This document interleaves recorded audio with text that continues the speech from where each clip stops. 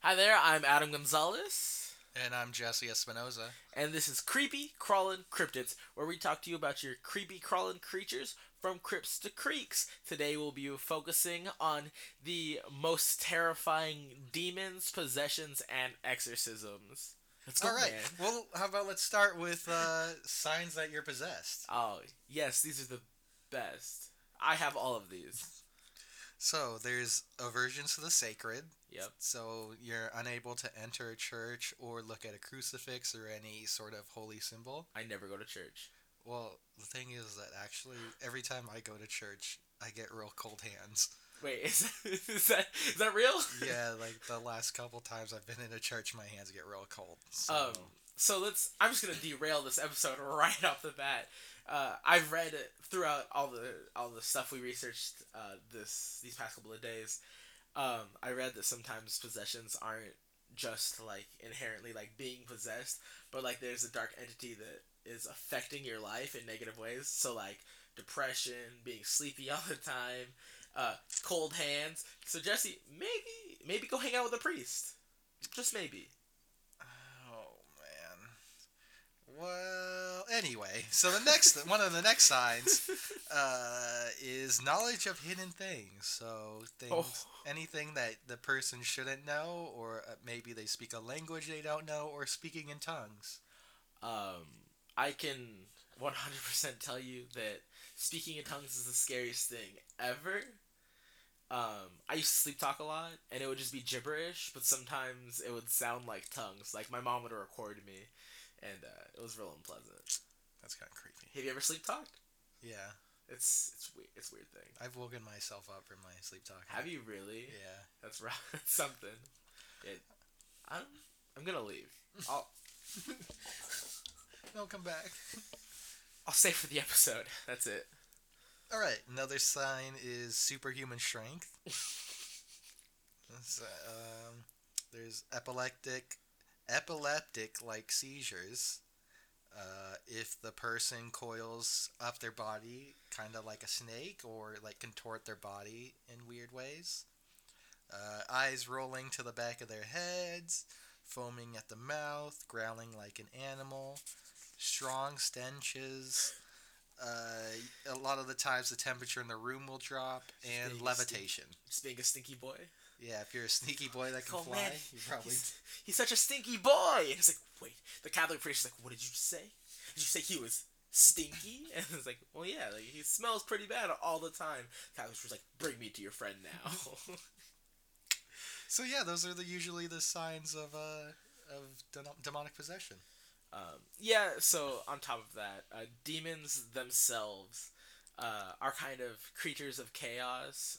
Depending on what religion you do or don't believe in, demons are just these malignant forces that are just really there to corrupt anything positive, and especially the weak. So, people with mental illness, people who are sick, and stuff like that, they target those who need help, and they pervert their want for help.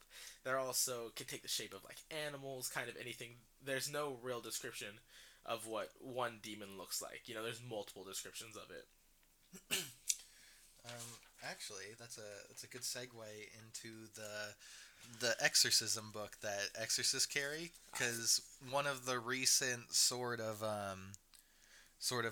changes made into the of exorcism and certain supplications, or in Latin it's de exorcism et supplicatibus quibusdam.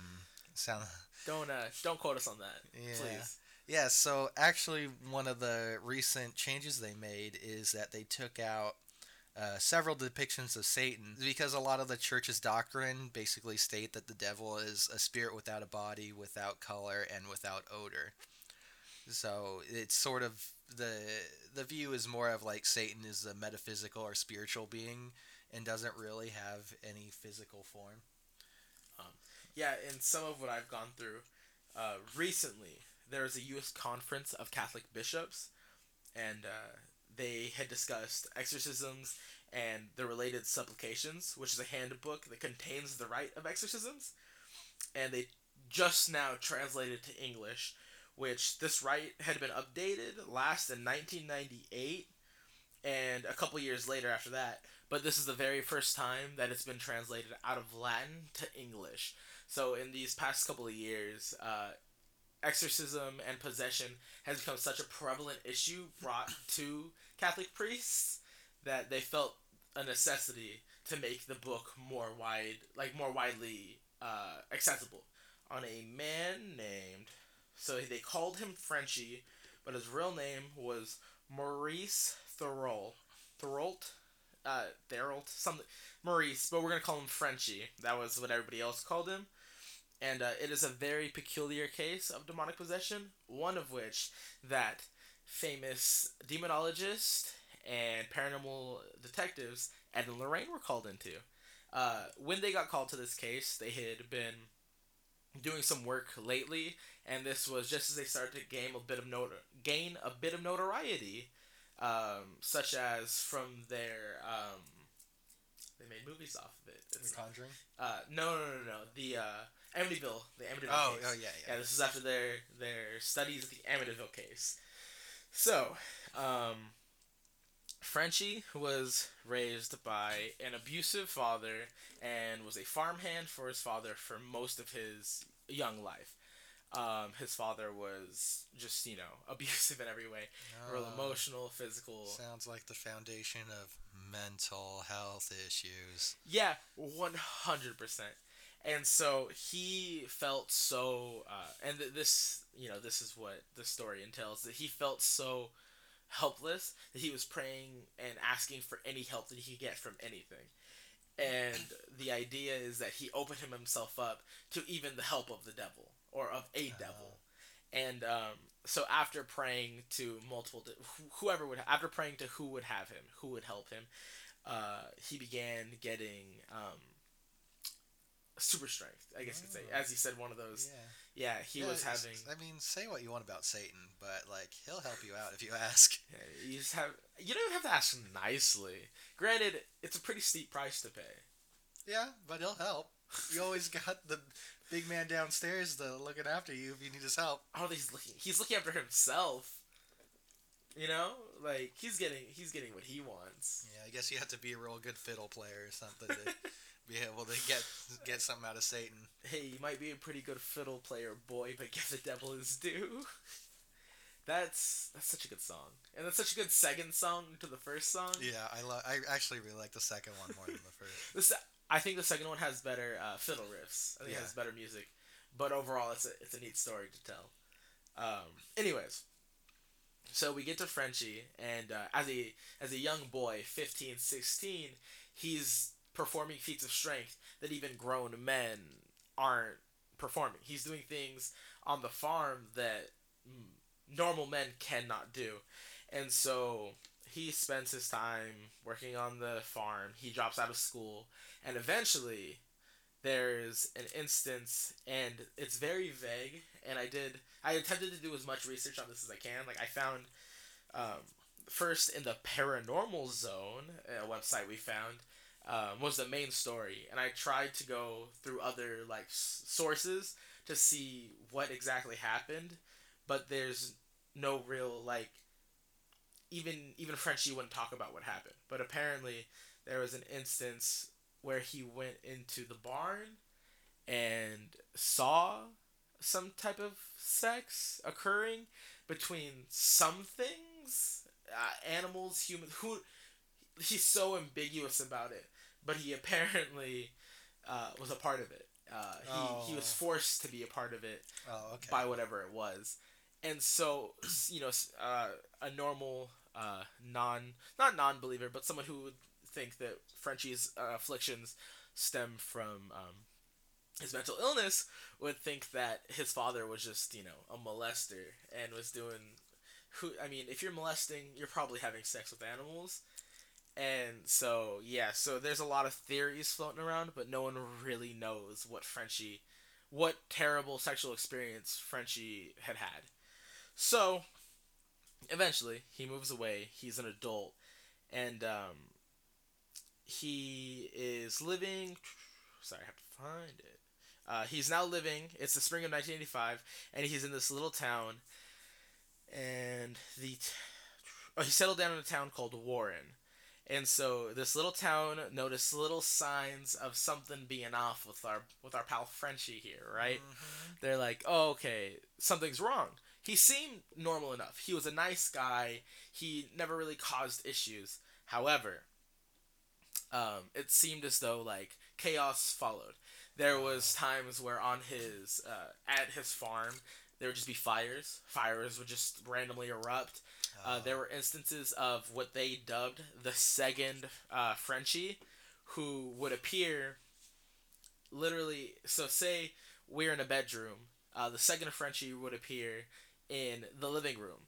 And this happened on multiple occasions around multiple people. It's not just the family cooperating it, it's multiple townsfolk who have been over to Frenchie's seeing, oh, Frenchie's in this room. But then when they go to talk to him, he doesn't talk to him, and he just disappears. And they go to the other room, and Frenchie's also in that room. Ooh, I would leave immediately. I'd be like, I don't know Right? what's happening, but I'm not gonna be like, part of this. Hey, Frenchie, weren't you just in the kitchen? It's like, nah, man, I've been in here the whole day. Where does this take? Where is this? It was in the 1980s, and I believe I want to say Massachusetts. Oh, yeah, so- Warren, Massachusetts. So white people. Yeah, MA is Massachusetts, right? Uh-oh. I think so. I would like to say that our schooling system has failed me in terms of geography. I don't know maps. Yeah, we both went to public California school. So. Yeah, so you know we know some stuff. I'm 90% sure it's Massachusetts. Anyways, yeah, so they've seen stuff like that happen, and Frenchie also has lapses of time where he doesn't recall what happened. Ooh. He'll blank out and just have like a blank stare the family recalls. And so the biggest red flag was when Frenchie It wasn't teleporting. No one was like, this dude can teleport, but you know, that's probably cool. Oh no, it only gets worse. Yeah. So the biggest red flag to them was when he took all of his guns and turned them into the sheriff. Oh, he had guns? And said, "Don't give these back to me." Oh. He explicitly told the sheriff, "Do not let me have these guns." So, as some studies on exorcisms and demonic possessions have discussed, demons sometimes could influence you to do violent things that you normally wouldn't do. So perhaps he was having these ideas or violent thoughts and felt that he was going to kill his family. He was going to Amityville up in this bitch. Mm, You know the Amityville story, right? I don't. You don't? No. Oh, so he pretty much went crazy and axe murdered his whole family. Oh. But then he was like, "Nah, man, the ghost made me do it." It was like a big thing. And people were like, wait, did people believe that a ghost made him do it? No. Oh, good. But then people do think the house is haunted now, and Ed and Lorraine even checked it out. That could be. Okay. We could focus on that in another episode. Yeah, that sounds like a that'll good be episode. a great another. We could just have a whole Ed and Lorraine episode. Yeah. Anyways, so things are just getting real rough for Frenchie here, and so one of the more disturbing activities was another Frenchie appearing here and there, as well as as well as he would sometimes just wake up covered in blood. Oh. Not his blood, and there was never bodies found. And his house would bleed. Could you say that again? The walls of his home, the non-living wooden walls of a home Yeah. would bleed. I would just burn down the house. Right? And so, who but our heroes, Ed and Lorraine Warren, were contacted. And they've been around the block a couple of times with this wild stuff. And they're like, all right, it's time to really, go check it out. So they get there, and they bring their team, and they start seeing shit immediately. Like, things are happening. I mean, like a bleeding house. yeah. Well, so even like they said, things constantly occurred around other people. So clearly, it was non-discriminate about who saw what was going on. Ooh, sorry. Oh Belched. man, I can't get over the bleeding house because I consider myself a skeptic. But if I see a house bleeding, I'm going straight to pillaging. No, it's and just time to burning. Tizzity tap out. Yeah. That's game. Although, where did the demon get the blood? I mean, he lived on a farm, right? Yeah, but no, that's the thing is, things never died. Like Oh. there, in this case, there were zero carcasses, bodies, or anything found. It would just be unknown blood. Maybe he like kept it in buckets. I don't know. The demon just had stockpiles of blood. He's like, oh no, I just hit up the local blood dispensary. Anyways, Ed and Lorraine Warren, they get down there with their team, and it's real active right off the bat, and then it becomes slightly violent. Some of the team members would be followed home by something. Ooh. Yeah, and they were harassed in where they were staying in the town of Warren, and also there were a couple team members who were physically accosted by an entity of sorts.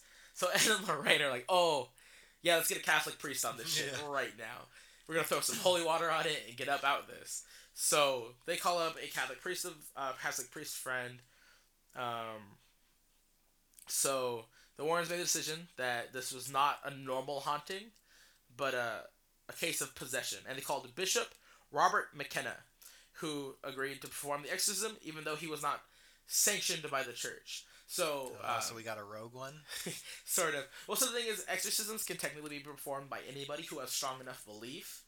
You just kind of have to force it out. You have to have more will. But the Catholic Church has specifically sanctioned exorcists that they have do these things. And so this bishop was not an exorcist, but there wasn't one anywhere near or on call, so he decided to help his friends out. Yeah, I think it's one of those situations you just get the closest dude. Yeah, for sure. The closest dude in a robes who can throw some water at you. Mm-hmm. And so, after examining Frenchie, Bishop McKenna began the ritual. During the Battle of Wills, as they dub it, the demon identified itself by the name I am what I am, and you say I am proud, and also invoked the name of Kingdom, often referred to as like legions of the evil forces attempting to corrupt humans. So it was saying, and who knows, but it was saying that it was this big bad demon. And so the exorcism was successful. Apparently, Ed Warren almost lost his life during this, and smaller hauntings still occurred on the farm, but nothing as large scale as what they were experiencing. And teleporting people and None of that. houses. None of that. Just little stuff. Just like stuff falling over. Okay. Yeah, it's the wind. Get out. No, it was just the wind. That was just a breeze. It's like, it asked us to leave. It's like, no. It was the breeze. So Frenchie was later arrested for sexual abuse of a minor. Oh, And man. there is an idea that he had much to gain from the insurance on his failed farm, that he received damage from what the demon had done to the farm. So he got a lot of money from this, like from everything that went down. However, the one big part of this is that everyone vouches for those who were inside of the case. Everyone considers the Warrens, all of their team members, and most other people very credible sources in this case. So, yeah, that's the story of Frenchie. Okay, so I'm going to tell you about Annalise Mitchell. Dun dun dun. She was born in a city I can't pronounce in West Germany. I respect that. In 1952. So, this story is the inspiration for the movie The Exorcism of Emily Rose. That's a freaky ass movie. I've never seen it. It's not pleasant. Yeah, well, this story isn't pleasant either. So. No, yeah. Anything to do with exorcism is never pleasant. Yeah, that's just how these things go. Anyway, so as a kid, she was an average young woman. She was a little quiet, but other than that, she seemed pretty average. She was raised Roman Catholic and went to Mass twice a week. So, they were doubling up on those Jesus bucks. She was your everyday Catholic girl. Mm-hmm. But then, tragedy strikes when she turns 16 and she has a severe epileptic fit. and has sleep paralysis. Yeah. That's not good. Have you ever had sleep paralysis? Once or twice. Yeah, I had it once. And I actually thought there was a person standing over me, too. Well, yeah, but that's just your brain bugging you out. Yeah. Or it's a demon.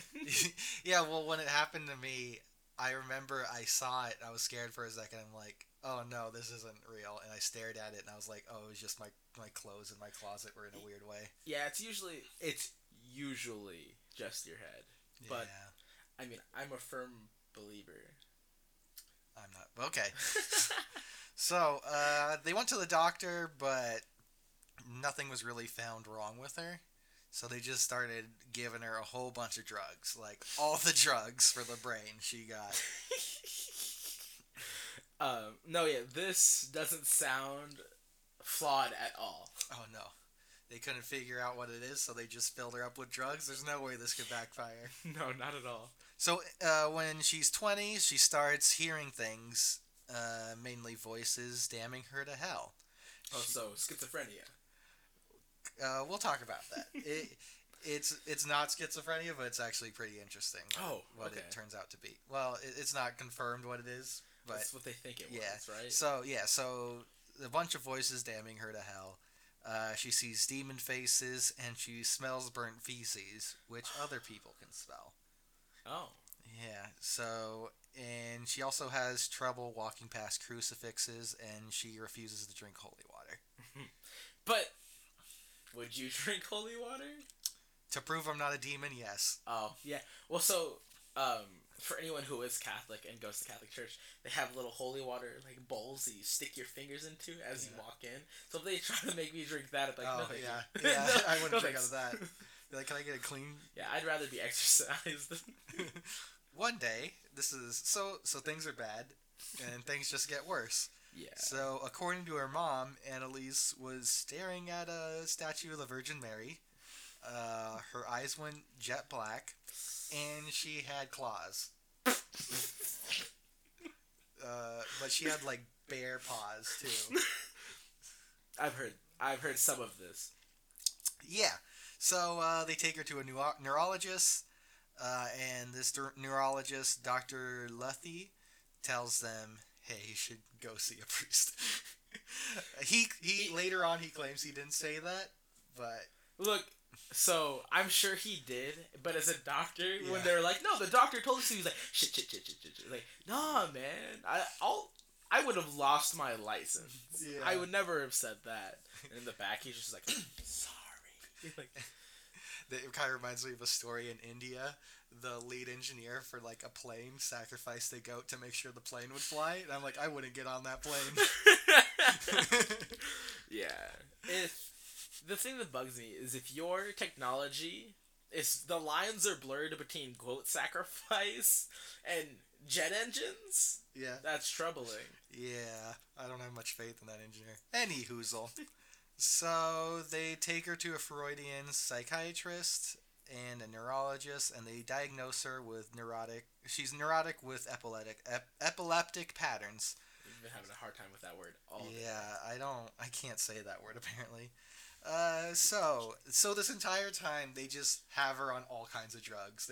They're putting her on drugs, they're taking her off drugs. It's just all the drugs. Oh yeah, that's definitely good for you. Yep. All right, so it gets worse. So when she's 22, all she would do is pray. She wouldn't sleep, and she would eat bugs and her own urine when she would pee on the floor and stuff. Oh man. So, when she wasn't praying or eating bugs or drinking urine, she would destroy crosses and religious art. And also, her family claims that she had superhuman strength, and that she, even at one time, she was able to throw her sister like she was a rag doll. And she also made an apple explode with one hand. She just crushed it till it exploded. Have you ever tried to crush an apple? Yeah. With two hands, and for reference, I'm not a big person, but I'm a little above average in terms of strength. It's difficult to crush an apple with two hands. Yep, this girl did it. And it's just yeah. So at this point, they meet up with the Father Rodwick, So he's an expert on exorcism and believes that she is possessed. And a bishop approves of the exorcism, but they have to do it in secret. Doesn't sound like it was approved to me. Well, they claimed it was approved, so anywho, they get Father Renz to do the exorcism. So in September, she's exorcised for the first time, and that's the first of many exorcisms. And actually, some of them are recorded, so you could actually listen and watch some of these exorcisms. Yeah. And they're awful. So, actually, after you've gone deeper into this, I've realized that I've read some about this, and I have listened to the exorcisms, and they are horrifying. Mm-hmm. Yeah, they are traumatizing, one might say. Yeah, I listened to just a part of one, and I was like, that's enough for me. Yeah, and the crazy thing is she doesn't, like, sound human. Like, Yeah, you know, it sounds messed up. She sounds like a demon. Yeah. So, so she claims that she is possessed by Judas, Nero, Cain, Hitler, and possibly the devil, because that's quite she the rap claimed, sheet. because in the beginning she claimed she was possessed by Lucifer, but then said that she was lying. So I don't know about that. So I don't know if the devil's just being sneaky, Well, or if Hitler was like, "I'm the devil." I don't know. why would demons tell the truth? You got a point. Well, because, like, that's a point of power against a demon, is knowing the true name. Yeah, but if you're the devil, wouldn't you want to be like make your presence known? Like, motherfucker, I'm the devil. No, because remember, in the Bible, he's like, I'm a little snake. Just eat the apple. It was just a red fruit. It wasn't an apple. Could have been a pomegranate. It actually could have been a banana. A red banana? It could have been a banana. But a red banana. So it Does it specifies specifically red. say red? Yeah, it specifies Oh. red. It never says banana, but people just correlate red to banana, so just assume it was a banana. But it's really just an analogy for knowledge, Yeah. and the Catholics didn't want people to learn, so the analogy is just implying that knowledge is evil. Yeah, that's a real bummer. Yeah. A lot of mythology is everything's great, and then a woman Whoa. shows up and screws it up. Whoa! Don't call Christianity mythology, man. You're gonna stress people out. Oof. Anywho, so we'll just go past that. So, I'm gonna cut that out later.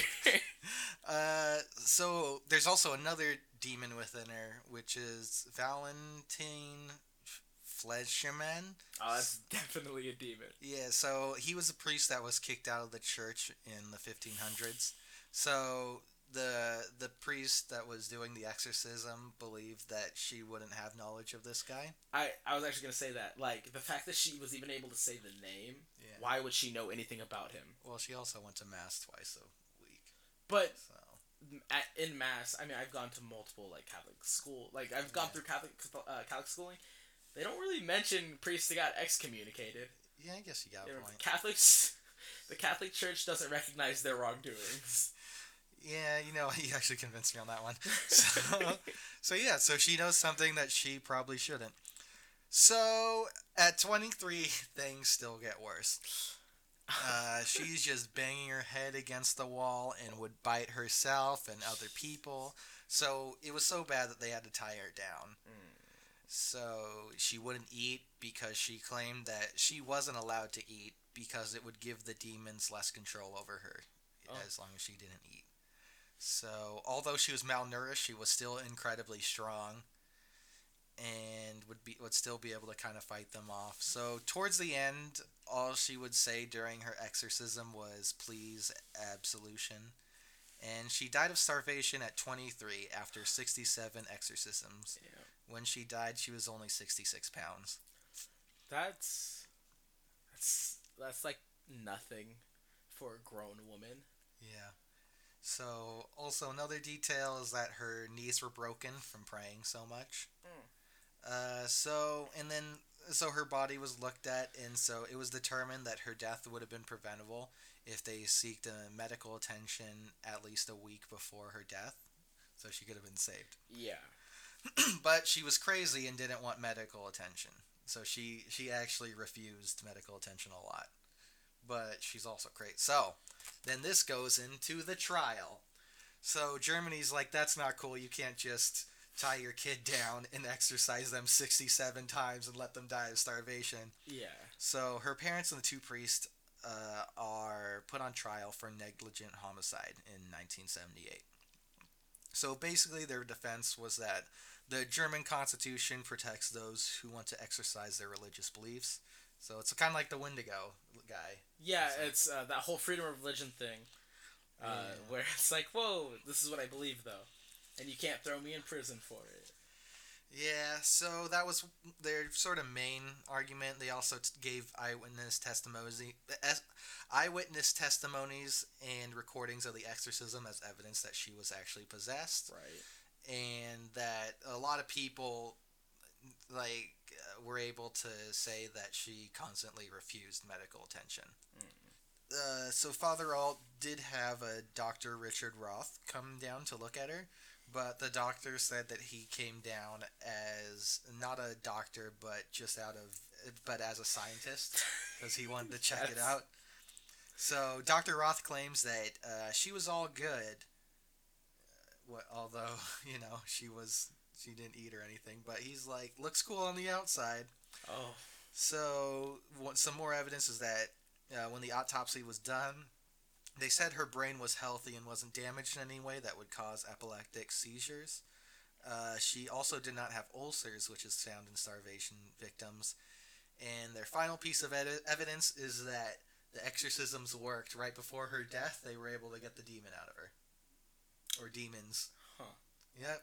So the biggest thing for me is the fact that her brain had no lesions on it and no signs of anything that's like actually would cause her to act that way.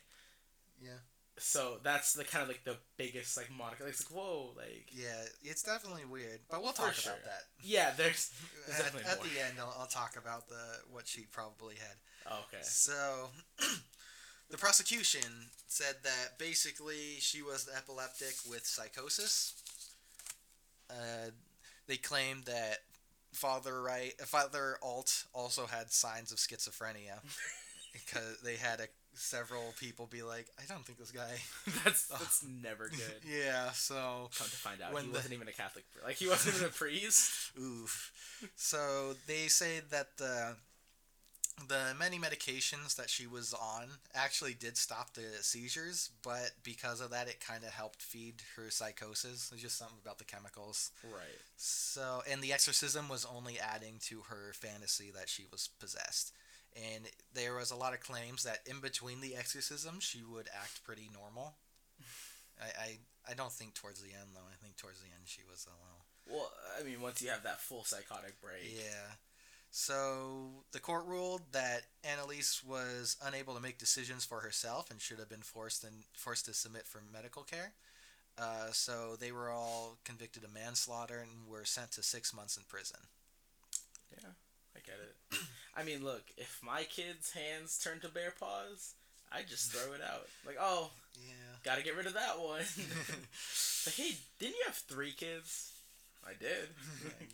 What happened? One got bear paws. one had bear paws. What did you want me to do about it? I can't fix that. I've read all the parenting books and none of them say anything about bear paws. Yeah, there's not a single thing that I was prepared for in terms of that. This specific article I found is showing the large resurgence of exorcisms and believed possessions in America. Yeah, I think since the past 20 years, there's been they've doubled in the number of exorcists in America. I have numbers. Oh, good. Yeah, I have all the... Yeah, so this initially began sort of this article itself by a counselor, Amy's therapist, and one of her counselors, one of which was Amy Harp. So Louisa was a 33-year-old with a history of alcohol abuse, and was having one of her weekly sessions with her chemical dependency counselor, and this is in Tacoma, Washington. So Louisa had just separated from her husband, and was at the counselor's, and they were discussing the marriage. The counselor asked about her marriage, and Louisa said that she was not ready to talk about it. The counselor pressed, because as they do, therapists and counselors, they sometimes press because they want to get you out of your shell, and they want to get you to start healing as soon as possible. And the conversation grew tense as the counselor recalls, and Louisa began to hyperventilate, which just is a regular symptom of panic attacks. Anyone who suffers from anxiety disorder or panic disorder knows that if you're thrown into a sudden panic attack, you can sometimes begin hyperventilating. So the counselor rushed down the hall and grabbed Amy Harp, who was Louisa's therapist, and they moved Louisa to Amy's office, where they felt that it would be easier to calm her down. Once they got Louisa in there, Amy Harp recalls Louisa's demeanor transforming. Louisa, they called her normally a friendly and open person, started screaming and pulling out clumps of her hair. She growled and glared, her head flailed from side to side. Cocking back at odd angles, in jumbled bursts, she muttered about good and evil, God and the devil. She told the counselors that no one there could save Louisa.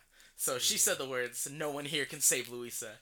That doesn't sound like something Louisa would say. Yeah. So Harp then says Louisa seemed to kind of go between this unhinged state and her normal self. One moment she would be snarling, baring her teeth, much like an animal, and then seconds later she'd be begging for help. This is an actual quote from Amy Harp. It definitely had this appearance where she was fighting within herself.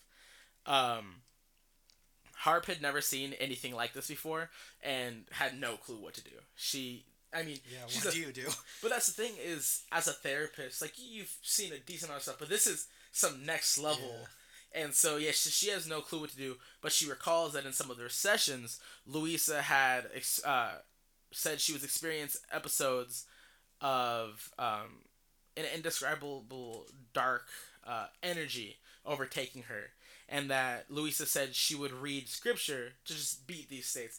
So I've read sometimes that just positive things help you. So if you like to meditate, praying is very similar to meditation. It releases the same type of like kind of calmness in the brain, and so if praying helps you, then that's like totally like a normal thing. Yeah. And so Louisa would feel these like dark, like she just felt dark and like this dark energy, and so she would read scripture, and it would make her feel better. Make you feel like you're protected. Exactly. Whether it's a placebo effect, whether it is protection, who's to really say? Yeah. But that's what she would do. If it helps, it helps. Exactly. Especially with mental health, because mental health is so serious, and it isn't taken nearly as serious as it should be. Someone who's dealt with like panic disorder for a while now, it is like detrimental, and it can really affect your daily life. Mm-hmm. And so whatever helps. If this is what is cathartic for you, it's what's cathartic for you. And so Harp decided to her best go at things was to pull out her phone and look up passages. She said as she read, Louisa began to calm down.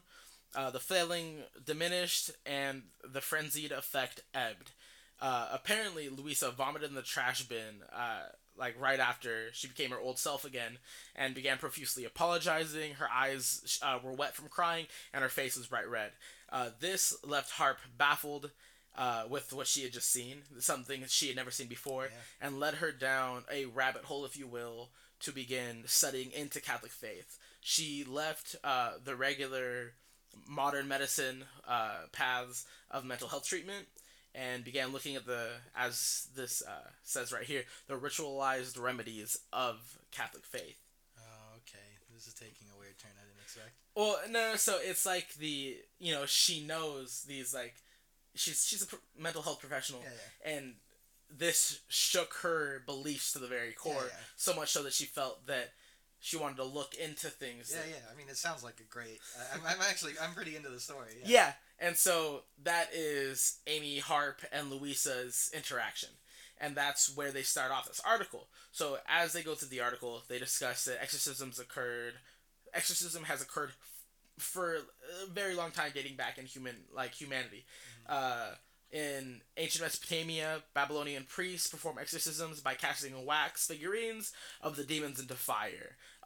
Hindu Vedas thought to have been written between 1500 and 500 BC that were referred to supernatural beings known as asuras.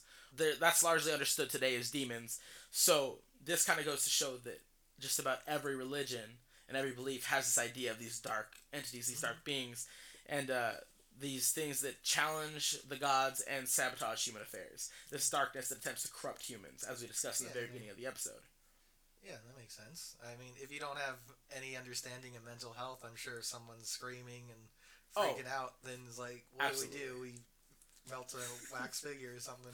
And now they feel better. Do you think that, like, someone just did that and it worked, and then they were like, it's just one time it worked, and they were like, well, this is what we gotta do now? Probably. Makes sense. Yeah. Granted, I think, because, like, in terms of psychosis, if you're not in a full psychotic break, sometimes it's like little placebos that can help you. Yeah. And so thinking that you're better will make you better. And so thinking that that wax figurine will save you could possibly calm someone down. So, you know, who knows? Who's to say once again? So, this then leads into the rising of exorcisms and the Catholic involvement in possessions in the U.S. There's an Indianapolis exorcist, he's ordained and all that, who has received over 1,700 requests in 2018. At the time when he had given the statement, he had received over 1,700 requests, and the year was not even over yet. Oh wow! Yeah, so people are really believing the exorcisms are needed. Mm-hmm. So polls also taken show that half of the U.S. population believe in possessions, and more than half believe in the devil, and these numbers are steadily growing. They've been kind of inclining in more recent times. Previously, there had only been 15 recognized and trained Catholic exorcists. So, like I said, anyone could perform one, but Catholic does have these ordained and trained ministers to do it. And so there were only 15 of them that were recognized and trained, right? Mm-hmm. Now there's an estimate, and there's not exact numbers because Catholic priest doesn't keep great documents, but there's estimations that the current number is closer to 70 to 100 trained exorcists now. Oh wow! Yeah, they've more than like quadrupled. Yeah, it's really up there. And also, as I mentioned much earlier in the episode, the U.S. Conference of Catholic Bishops had discussed exorcisms and related topics, and had translated the rite of exorcism into English, which had never been in English before. Mm-hmm. So it's really becoming such a big thing, exorcisms, and having them done in America, that it's genuinely seen as like the Catholic Church is really like, oh, okay, we need to get on top of this. This is a situation we need to be on top of. Not any of their other situations. Yeah. Just exorcism. This is the most important thing happening to us right now. Yeah, this is... the Catholic Church doesn't have any other problems going on. I mean, the Catholics... Yeah, they're not still one of the only religions that doesn't allow females to be lead practicers. Yeah. It's so frustrating. But, yeah, so that's my little statistics on exorcisms in America and how they're growing. So... that was our episode on demons, possessions, and exorcisms.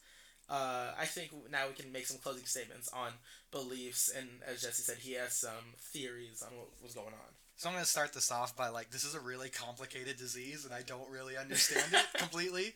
So if you have questions, I don't have answers to them. All right? What I tell you is how I understand it, and I'm not 100% sure if how I understand it is 100% true. Oh, it's okay. Every time I talk into this mic, I just assume I'm spewing lies. All right. Spreading misinformation. So, to the best of my knowledge, this is what's believed to be the disease that people who believe to be possessed by demons have. So it's called anti-NMDA receptor encephalitis. So...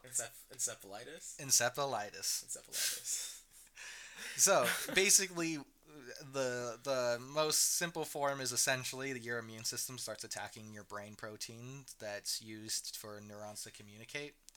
And so essentially what this does is give you...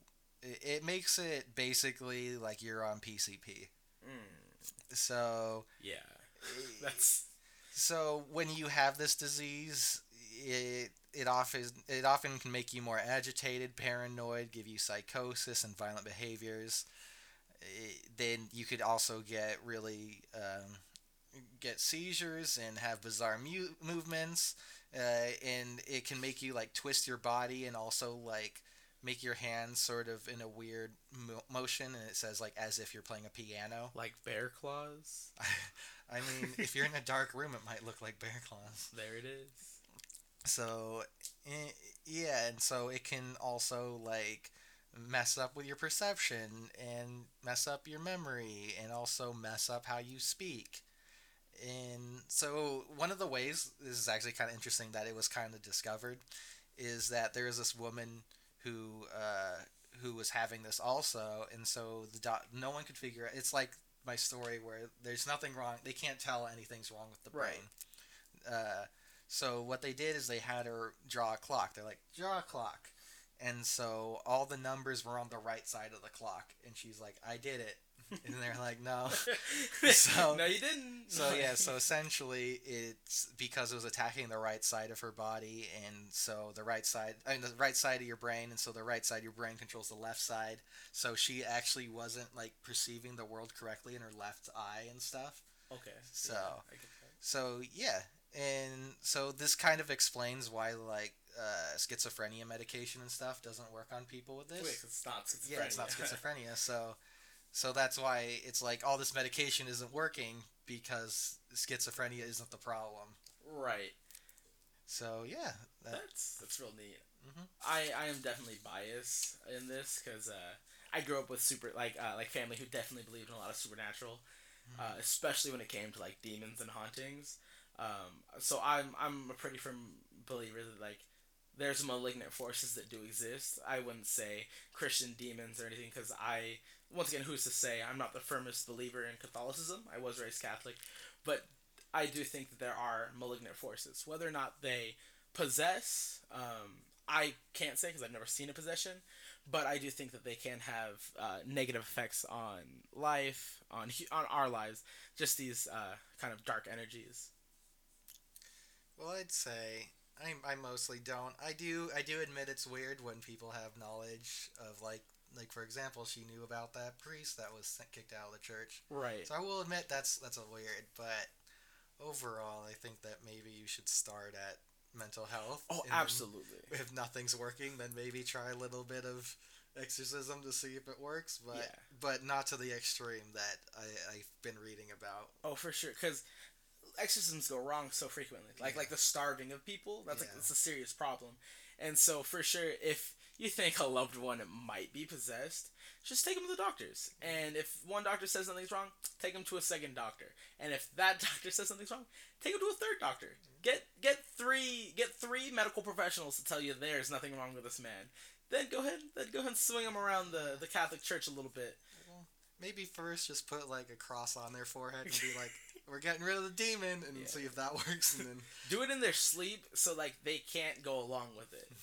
Like you press be like, oh, we exercise you, and they just wake up. Just, but yeah, I mean the teleportation. You know, man. Explain the teleportation, Jesse. Explain it. Explain it with your fancy science, man. Maybe he's just a real quiet boy. He's just sneaking around the house. Sneaky. And he's fast. He's sneaky and fast. Yeah. He actually dug tunnels out under the farm. Oh no, I would not be into that. Yeah, explain this with your science boy. But yeah, so that was Creepy Crawling Cryptids and our episode on demons, possessions, and exorcisms. We'll probably definitely be covering demons and other exorcisms at some point again, because there really are just so many. There's also a lot of cases with Ed and Lorraine Warren are involved. Oh yeah, we're definitely going to do an episode. They have an incredibly interesting rap sheet. Yeah. Yeah. But yeah, thank you guys for tuning in. This is Adam Gonzalez. And I'm Jesse Espinoza. And we'll be seeing you guys next time. Unless we see you first. Stupid.